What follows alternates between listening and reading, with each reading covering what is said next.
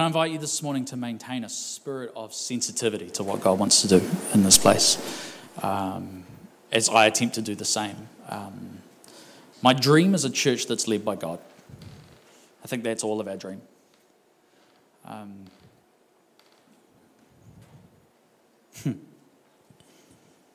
had a visitation from Elijah this morning.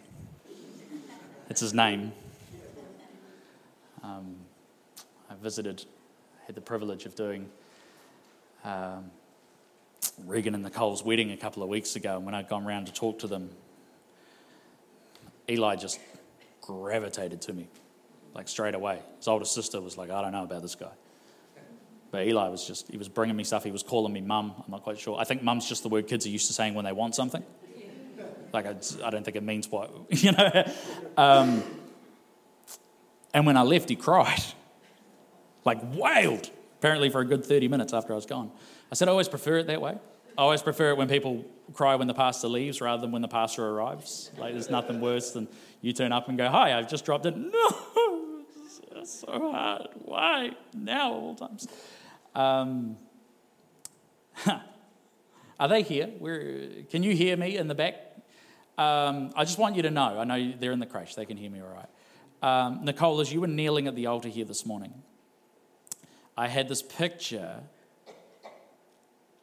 of you literally brought your children to the altar of God. And I feel like in the decisions that you and Regan have made in the last year, your children have benefited from your sacrifice, from your humbling of yourselves. And I want you to know that God honors that, and he will honor that in your children and in your children's children and to 1,000 generations. And I believe that boy, there was a prophecy, again, as I watched him, he was copying me everything I did, and I'm like, I don't know why anyone would want to imitate me, but I'll take it. But there was a word that was given to me at my dedication as a baby that I want to speak over Eli this morning, and that was this. And it can take many different forms. But as he was hungry for that microphone, and I said to him, I'll tell you what, in a couple of years, it's all yours. My prophetic word, in fact, I believe God's word for that boy is that he is to be a proclaimer. Whether that's in a pulpit, whether that's in his community, but I really sensed as he was there, in that imitation moment, I felt God said, that word that was given to you, you need to give to him. And so Eli, he is a proclaimer, and we claim that in the name of Jesus. Thank you for the price his parents have paid to bring them here to this moment. May we all have faith like a little child. Amen? Amen. It's just, I don't know. I don't know if it's literally just my hype train, because I've been talking this sermon up to myself for 2 months now. But I have an expectation in my spirit. And I think God's doing something. If you've read my insert in the bulletin this morning, if you haven't, that's okay. You can go home and read it another time. But I felt like, and I'm not the only person who's commented on this, that over the last several weeks, there's been this kind of pregnant pause at the end of every event we've had. A little bit like we finished worship this morning, and it's just like, we finished our prayer meeting on Tuesday, and I said amen, and no one really moved. Sunday, Pam said, I'm sure I dismissed them, but no one really moved. Because there's this kind of dwelling sense of the presence of God. And I believe that to be an invitation. I was talking about this with the elders on Tuesday night, saying, I believe God is inviting us. The Bible says, ask and it shall be given to you. Seek and you shall find. Knock and the door will be open to you. And I've had this word that's run around in my spirit for a couple of years, and I've shared different parts of it at different times. But I get the sense that we have been a people, and I don't say we as in we, I mean we as in the collective church, who have been like doorbell ditches for Jesus. Where you have this worship time and you ask and you seek and you knock and then you run away.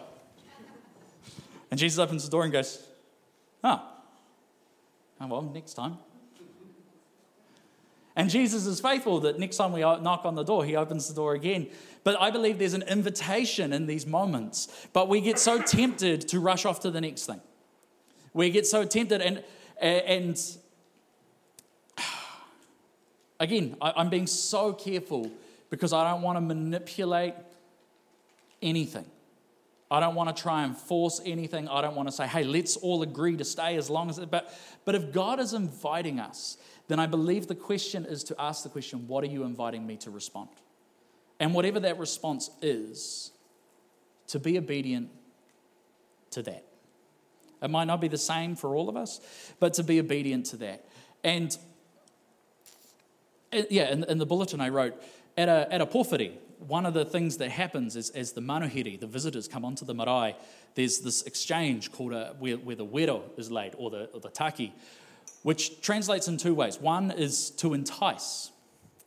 And I believe over time, God has been enticing us to his presence, to his calling, to his engagement. You know, this year is the year of engaging with discipleship, engaging with fellowship, engaging with the mission of God. And I believe in this moment, there's this enticement, but the other translation of the word taki is to challenge. And in that challenge, you have to think that, and if you've ever seen this, remember how there's like no break in eye contact? Because it's like a moment of vulnerability, right? If like you think of Māori tribes visiting each other in this moment, I'm bending down. My life is in your hands in this moment. Does that sound like anyone else we know who stepped down? Who issues us this invitation, this enticement, and this challenge? Because that is the moment of testing our true intentions. What is the intention of the visitor? And I believe part of what we're seeing right now in this moment is God enticing us, but also going, what's your intention? Is your intention, this isn't even my sermon yet, but I think it's important. Is your intention just to get healed and go home again? Is your intention to seek the hand of God? Or is your intention to seek the face of God? You know, I think of Joshua, who it says he dwelled in the meeting tent after everyone else had left. Because he had this intent of, this is what I want. You think of the intent of Jacob, who held on to God and said, I will not let you go until you bless me. You think of all these different moments. You think of the moments that Jesus sees faith and responds to. And so I believe that as not just this church, but his church, we are being faced with a wero or a taki moment, an invitation, an enticement that requires a response that will reveal our intentions and what it is we really want from God. We pray for revival. We ask for revival. Sometimes I don't know that we know what we're asking for. You okay with not being able to go to work tomorrow? Some of you are like, I hate Mondays, it's fine. But are you okay with your whole life being upended because God wants to do something in his church and in his community? Or are we still people who say, you know what, God can do what he wants with me as long as it's between the hours of 10 and 11:30 on a Sunday morning. And as long as it doesn't require me to join a life group, or as long as it doesn't require me to do this, that, or the other, this is the time that I give God.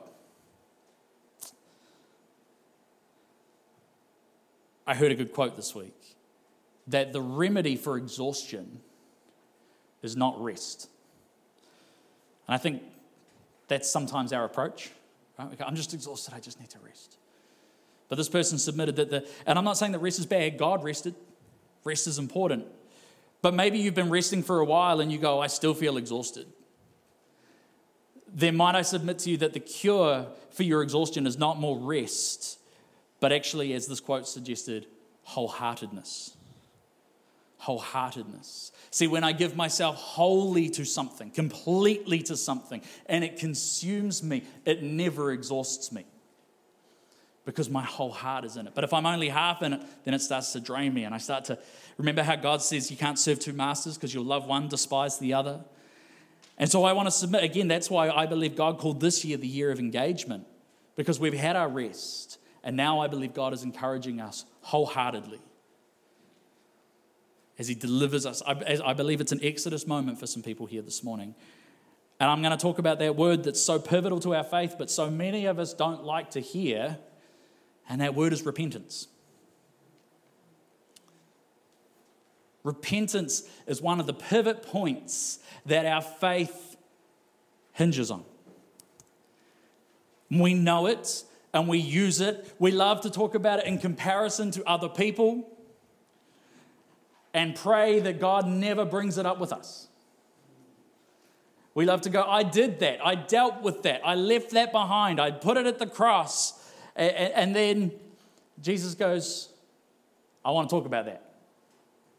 And so I want to unpack repentance with you this morning. And then I want to lead us. We're going to take communion this morning because more than a sermon, I want to lead us in a guided reflection on repentance. Because I think there's a significant moment. This is the deliverance, right? This is the exodus.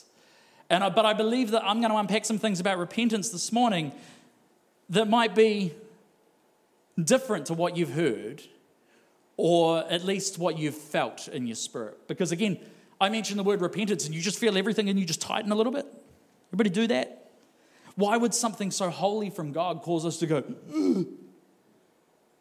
I believe that's because we've allowed the enemy to define it into something that it's not. And so if I might redefine repentance for you this morning, I believe that you'll enter freedom in a new way. I believe we will enter freedom in a new way. And I believe we'll experience an outpouring of God in a new way. So I got a series of scriptures that I want to just give you, bullet point. If you are part of our trial life group change at the moment, you've got your sermon notes in front of you with some blanks.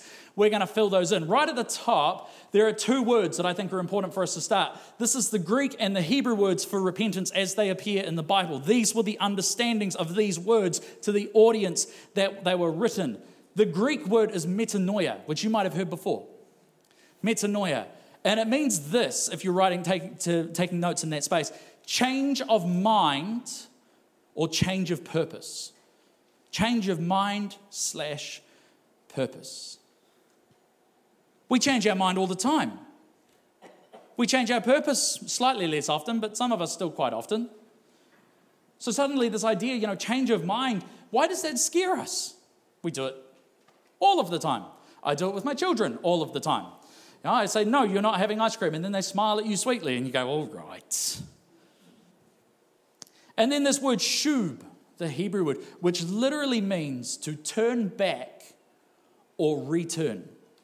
Turn back or return. You know what I love about that idea? It's about coming home. You know what do you feel at the end of a long, hard day? You've like it's work, it's whatever it may be, it's a family tension, it's whatever. You ever just get that, you're sitting at the office. I know I feel this and I work at a church, and so that's supposed to be, but like sometimes you're just sitting at your desk or you're working and you're whatever, you're holding your lollipop sign and you go, I just wish I could go home. Why? Because home's safe. Home is comfortable. I mean, not always, I'll acknowledge that. But the intention of home is that it's supposed to be safe. The intention of a home is that it's supposed to be safe. It's supposed to be comfortable.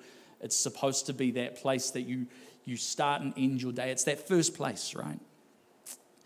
And this is the word to return, to turn back, to come home, that God chooses to use to explain what repentance is to his people. That when we repent, it should be like a coming home. Remember the story that Jesus tells of the prodigal son? And he has this idea of what going home is going to be like.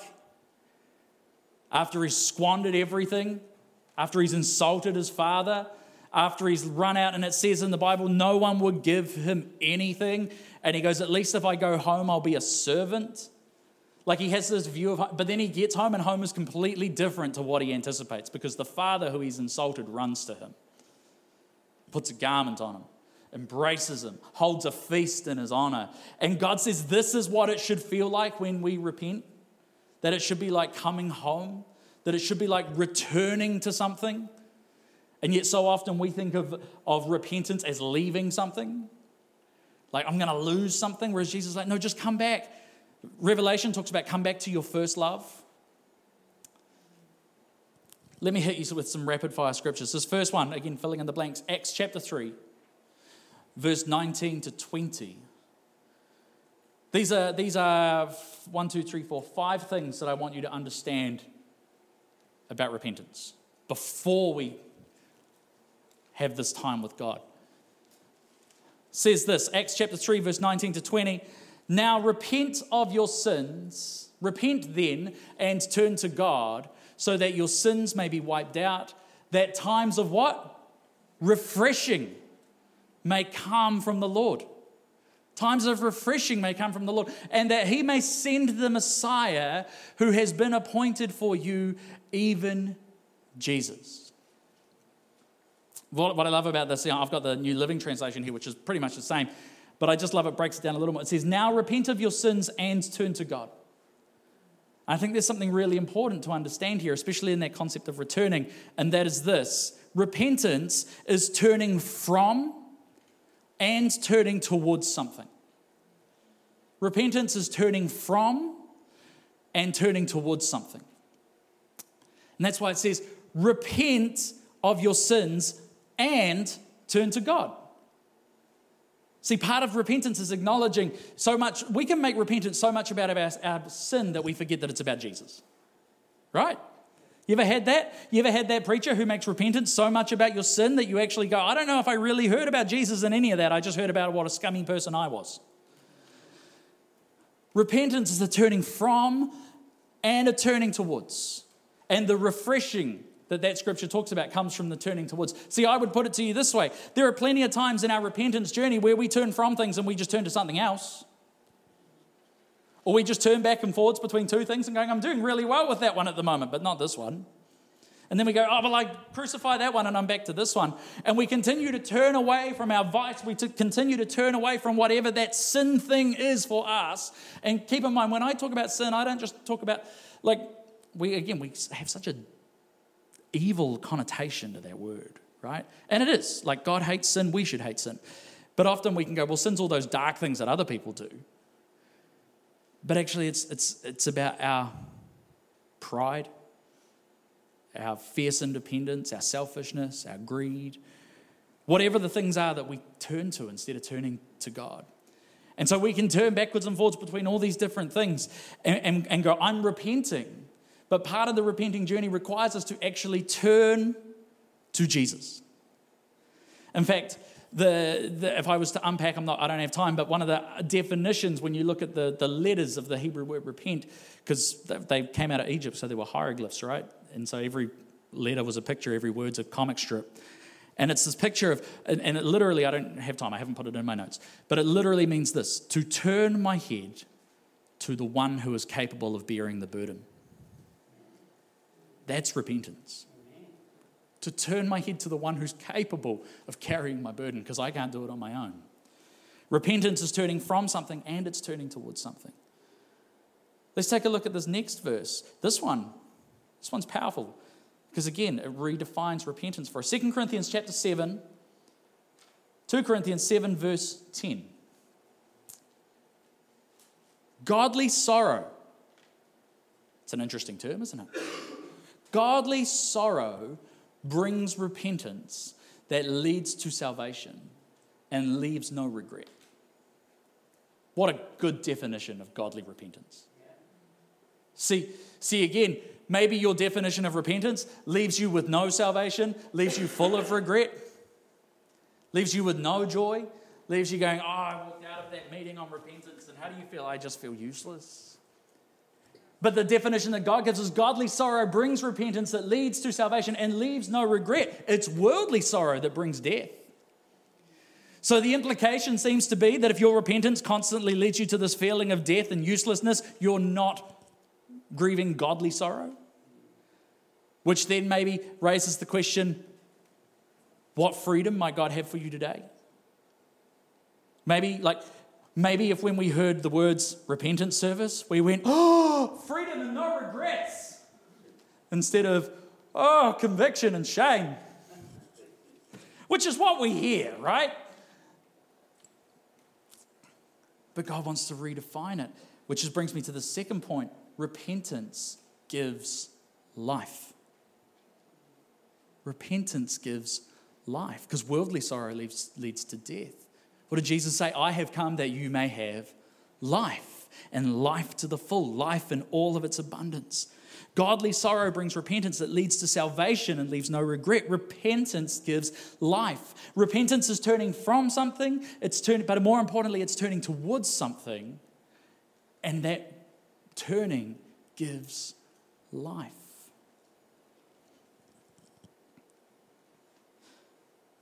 Here's another one for you. Acts chapter 2, verse 38. I overfilled that water, and every time I move it. Acts chapter 2, verse 38. Peter replied, repent and be baptized, every one of you, in the name of Jesus Christ for the forgiveness of your sins, and you will receive the Holy Spirit. Repent and be baptized, every one of you, in the name of Jesus Christ for the forgiveness of your sins, and you will receive the Holy Spirit. There's a promise there. And here's the promise. Repentance gives us access to the Holy Spirit. Repentance gives us access to the Holy Spirit. I mentioned in my prayer earlier, what's the Holy Spirit? He's our comforter and He's our empowerer. Jesus calls Him the Paraclete, the one who comes alongside, who comforts us, but also says, hey, that mission that I've given you, don't go until you've received the Holy Spirit. Which in the mission that I've given you, don't go until you've repented. Don't go until you've turned towards the one who can carry the burden. Don't go until you've received the life that I have for you. Because if you go without having your eyes on Jesus and you go without having received life, you'll just find death everywhere you turn. Repentance gives us access to the Holy Spirit. Now, the Bible tells us that the Holy Spirit, we tend to think of, I'm a Star Wars fan, so we tend to think of like the Holy Spirit like the Force. But the Bible talks to us as the Holy Spirit as a person, as a personality, which means He can be grieved, He can be pleased, they can be uplifted, quenched. The Bible talks about all these things. When we hold on to our pride and go, I don't want to, I don't need to repent, we essentially say, I don't need your comfort, I don't need your empowering, I can do it on my own. Which is where we turn our face from the one who can bear the burden and go, I've got this. We would never try to do it on our own, though, would we? Nobody here has ever tried to do it on their own, have they? Yes. Finally, and this one, again, beautiful, ties in nicely with the Paraclete we've just talked about. Romans chapter 2, verse 4. I said finally, it's not finally. Romans chapter 2, verse 4 says this, or do you show contempt for the riches of His kindness, forbearance, and patience, not realizing that God's kindness is intended to lead you to repentance? God's kindness is intended to lead you to repentance. Here's what I love about this. Jesus leads us to repentance. If you're taking notes, Jesus leads us to repentance.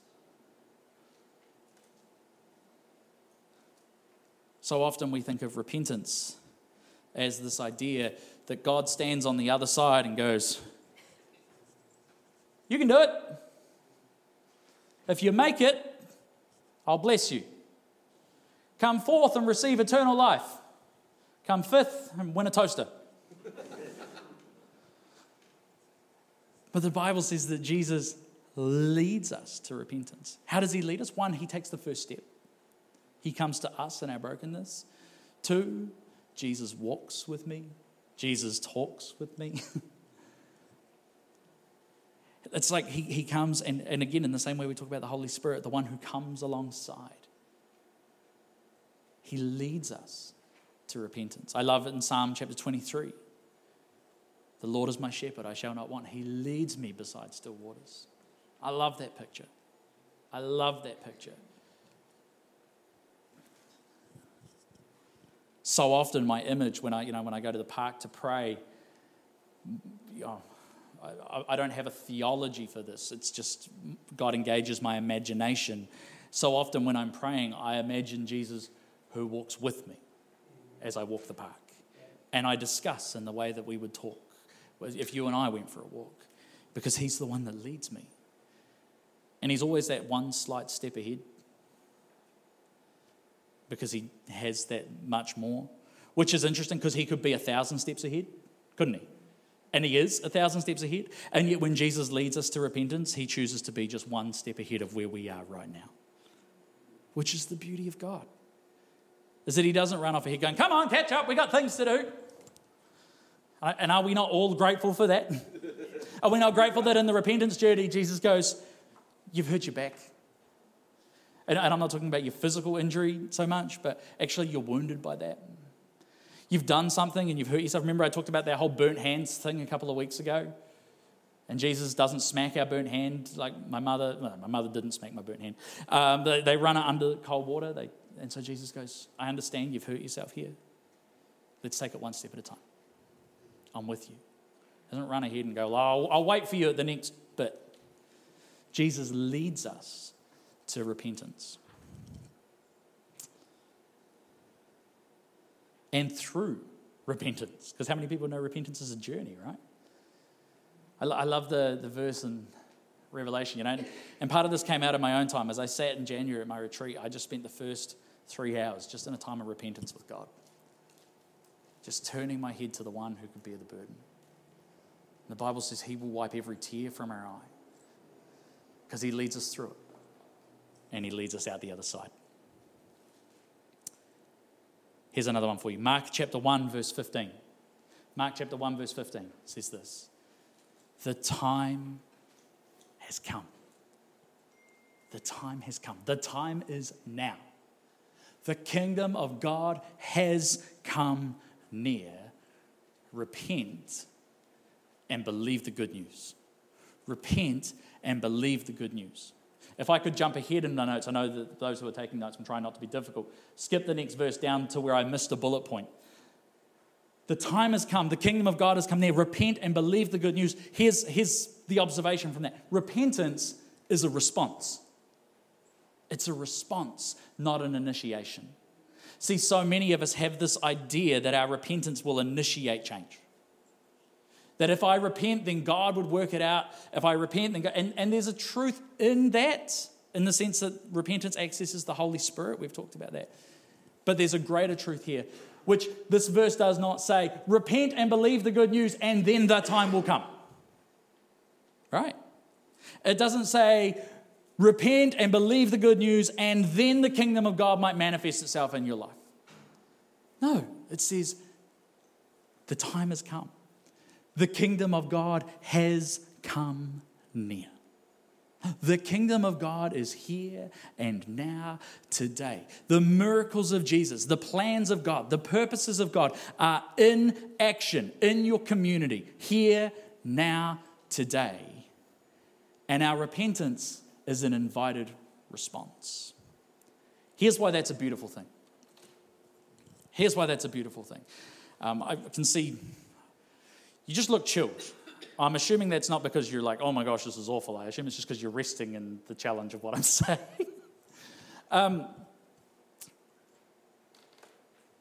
If repentance is an initiation, then it's works. Isn't it? It's faith by works. I have to do this in order to get. But if our repentance is a response to the presence of God, then it's a completely different thing. Because it's not, I won't love you unless. It's, I love you, so would you. It's a completely, that's a different marriage, right? You live in a marriage that's constantly, if you do, I will. It gets exhausting. In fact, in extreme cases, that's called abuse. But a loving relationship says, I love you, so would you. Okay? It's the difference between, I love you, would you take out the trash? And if you don't take out the trash, right? You feel me? You feel me? I'm trying to make it relatable, to bring it right down to a level. See, watch this. This is, now we back up to this other scripture. Look at this. Luke chapter 23, verse 34. Jesus is dying on the cross. And he says this.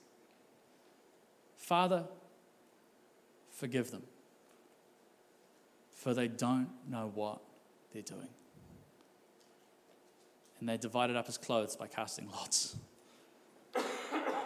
See, Jesus didn't wait for them to be repentant and then say, okay, now I forgive you. He didn't say, God, forgive them if they ever repent. He said, Father, forgive them, for they know not what they do.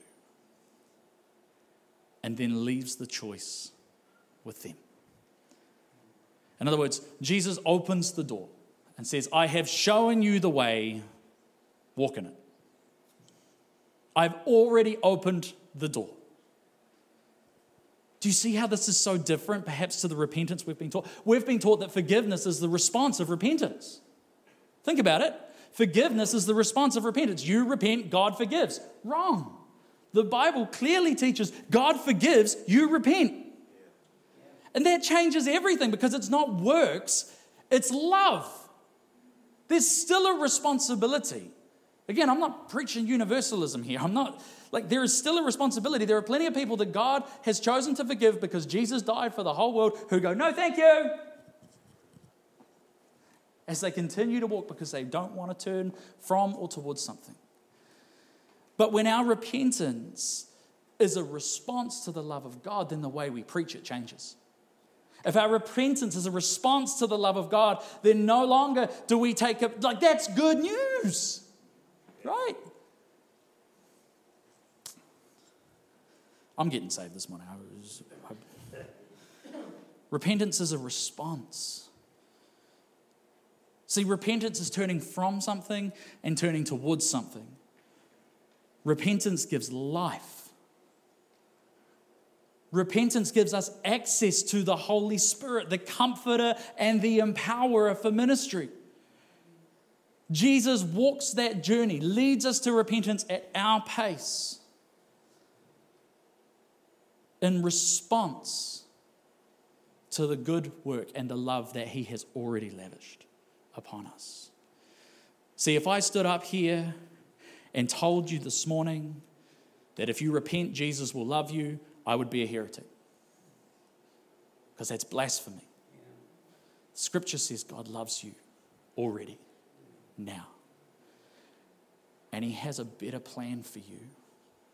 And if you would turn from some things and turn towards him, he would empower you, lead you, and comfort you while you walk through it. And is that not a better story? Is that not the Jesus we read about? And so can I take a moment to just say, if repentance has been ever used to control you instead of set you free, if repentance has ever been used to wound you instead of heal you, if repentance has ever been used to keep you out of the kingdom of God instead of welcome you home to the kingdom of God, I am so sorry. That was never God's intention. That's not his story. But this morning, God invites his church to repent, to change our mind, to change our purpose, to turn from some things. Hey, here's something for you. In fact, it's just in my spirit as I was preparing. Some of you, the thing to turn from is worry. You go, worry's not a sin. It's not evil. But it's the sense of like, God, can you fix my Egypt? Insecurity, instability, uncertainty, all these things God wants to just turn our head from. Okay, don't look at that. Look at me. We watch the news and we go, oh, God goes, don't look at that. Look at me. I'm not saying watching the news is a bad thing, but I'm saying if it causes you worry, fix your eyes on Jesus instead. I've been tempted in the last couple of weeks to look at my bank account and go, oh God, and God goes, just look at me. I look at what happens when my fixed rate comes up in August. God goes, don't look at that, just look at me. Turn your face to the one who can bear the burden, who parted the Red Sea for the Egyptians, who is still parting seas, who is still making a way where there seems to be no way today. And as we repent, we say, God, you can do it. I'm going to let you do it.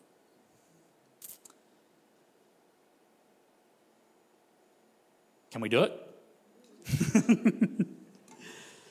Here's what I want to do this morning with the time we have left.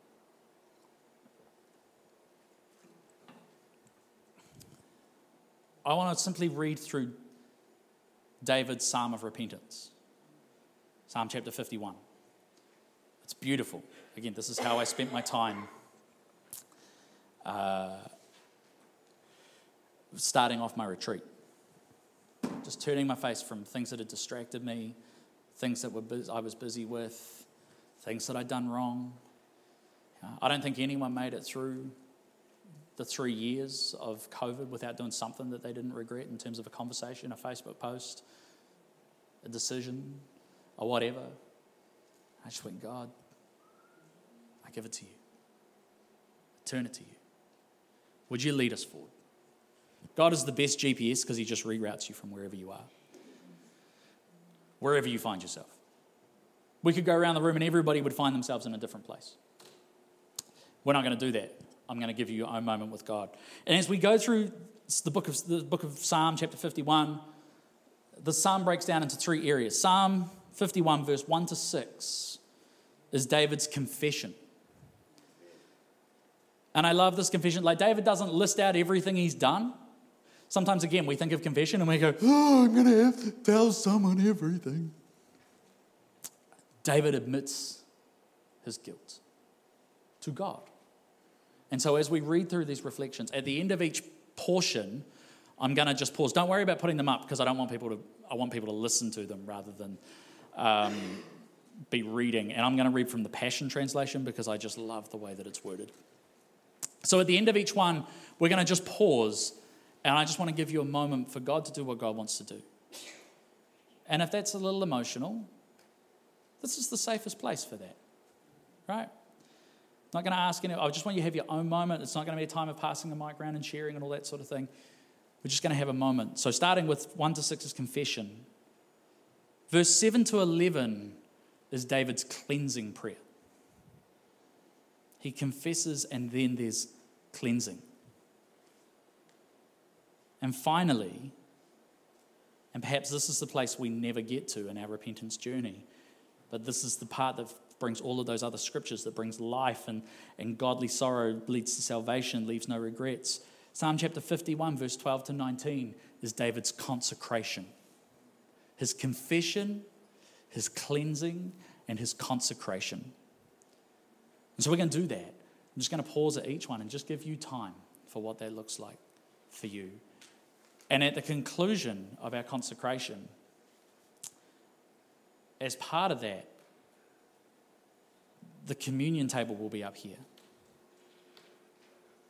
The emblems that represent the Jesus who leads us, who came to us, who died for us, his body broken for us, his blood poured out for us. And in your own time, you can come and receive communion. The elders will be here to serve you, but rather than handing it out this morning, they'll serve you at the table.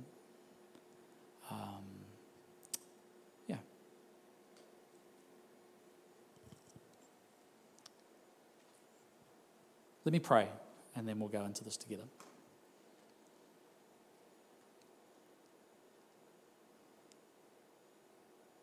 Lord, we thank you that you're here this morning. We thank you that you do not bring condemnation. You bring conviction. You show us the way. But there is no condemnation in Jesus. And there is no condemnation for those who are in Christ Jesus.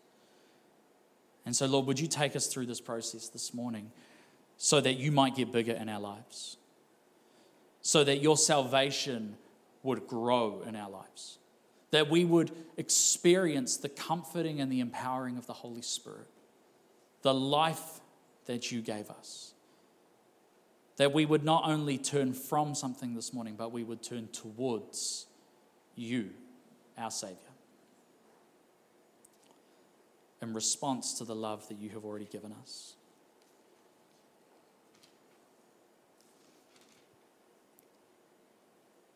Psalm 51, verse 1 to 6. God, give me mercy from your fountain of forgiveness. I know your abundant love is enough to wash away my guilt. Because your compassion is so great, take away from me this shameful guilt of sin. Forgive the full extent of my rebellious ways. And erase this deep stain on my conscience. For I have been so ashamed. I feel such pain and anguish within me. I cannot get away from the sting of my sin against you, Lord. Everything I did right in front of you. You saw it all. Against you and above all else, you have I sinned. Everything you say to me is infallibly true, and your judgment conquers me.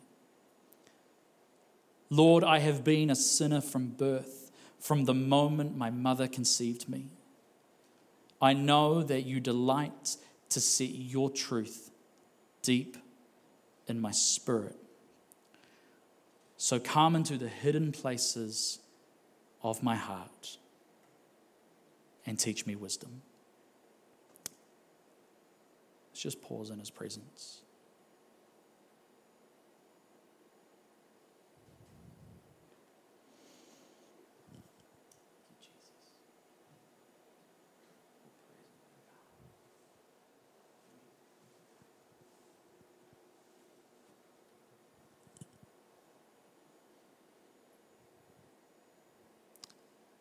Verse 7 to 11, David's cleansing.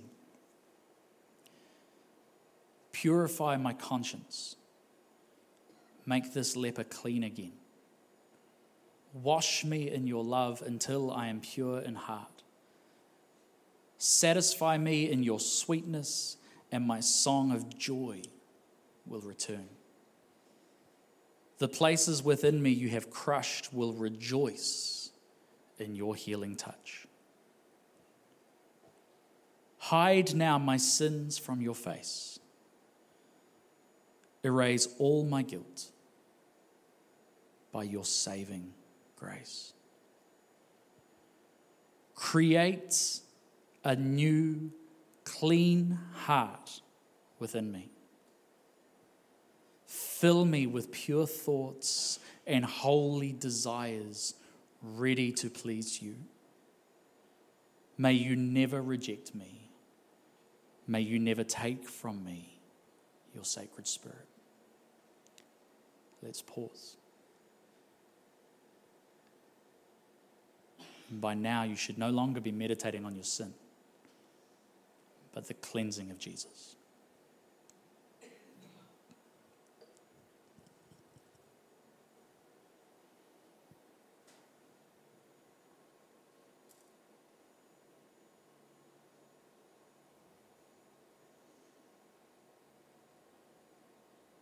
Verse 12, David's consecration, our consecration. Let my passion for life be restored, tasting joy in every breakthrough you bring to me. Hold me close to you with a willing spirit that obeys whatever you say. Then I can show to others how loving and merciful you are, and they will find their way back home to you, knowing that you will forgive them. O God, my saving God, deliver me fully from every sin, even the sin that brought bloodshed and blood guilt. Then my heart will once again be thrilled to sing the passionate songs of joy and deliverance. Lord God, unlock my heart, unlock my lips, and I will overcome with my joyous praise. For the source of your pleasure is not in my performance or the sacrifices I might offer you,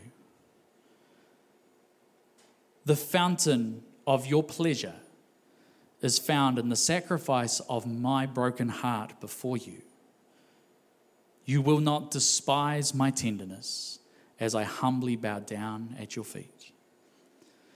Because you favor Zion, because you favor your church, do what is good for her. Be the protecting wall around us.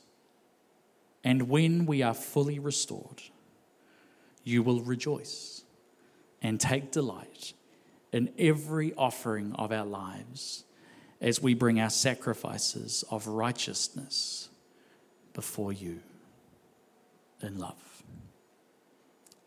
Let's pause.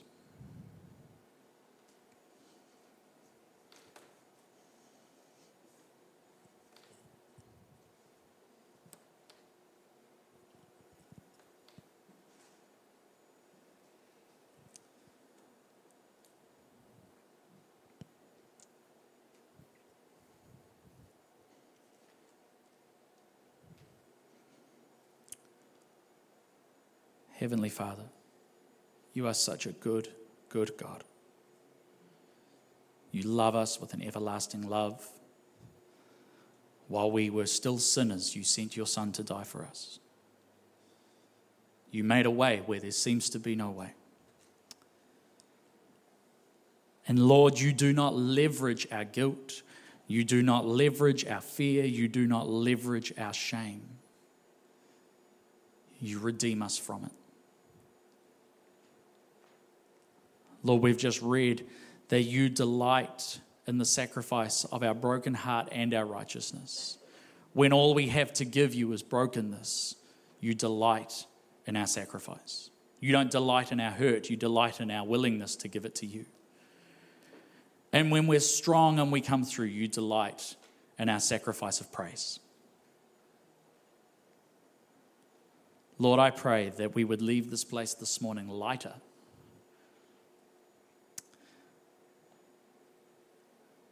As we turn our face to the one who can bear the burden. Lord, there have been moments in this service and in our time of reflection of sorrow. We don't like it when we hurt you or when we hurt others. But Lord, godly sorrow leads to repentance and life. And so, Lord, would that sorrow be something that we could leave at the table this morning in exchange for the fullness of joy and life that you gave for us when you died on the cross. We love you, Jesus. We love your name. We love your word. We love your promise. We love your person. Be with us as we walk this journey. Amen. Amen. I'd like to invite the musos just to come back for a moment. And just in this space, as you continue to reflect, as you continue to... There's no rush to run away if you're on morning tea or anything like that. It'll wait. It's all good. Thanks, Jace. But just as the team minister to us as they play, you might want to reflect on the words, you might want to sing. But when you're ready, feel free to come to this table. This table is the Lord's table. It's for all those who call themselves his children, his people. Maybe you didn't call yourself that when you walked in today, but you would like to call yourself that as you walk out. Then may this communion be your first. Just in your own time, as the Spirit leads.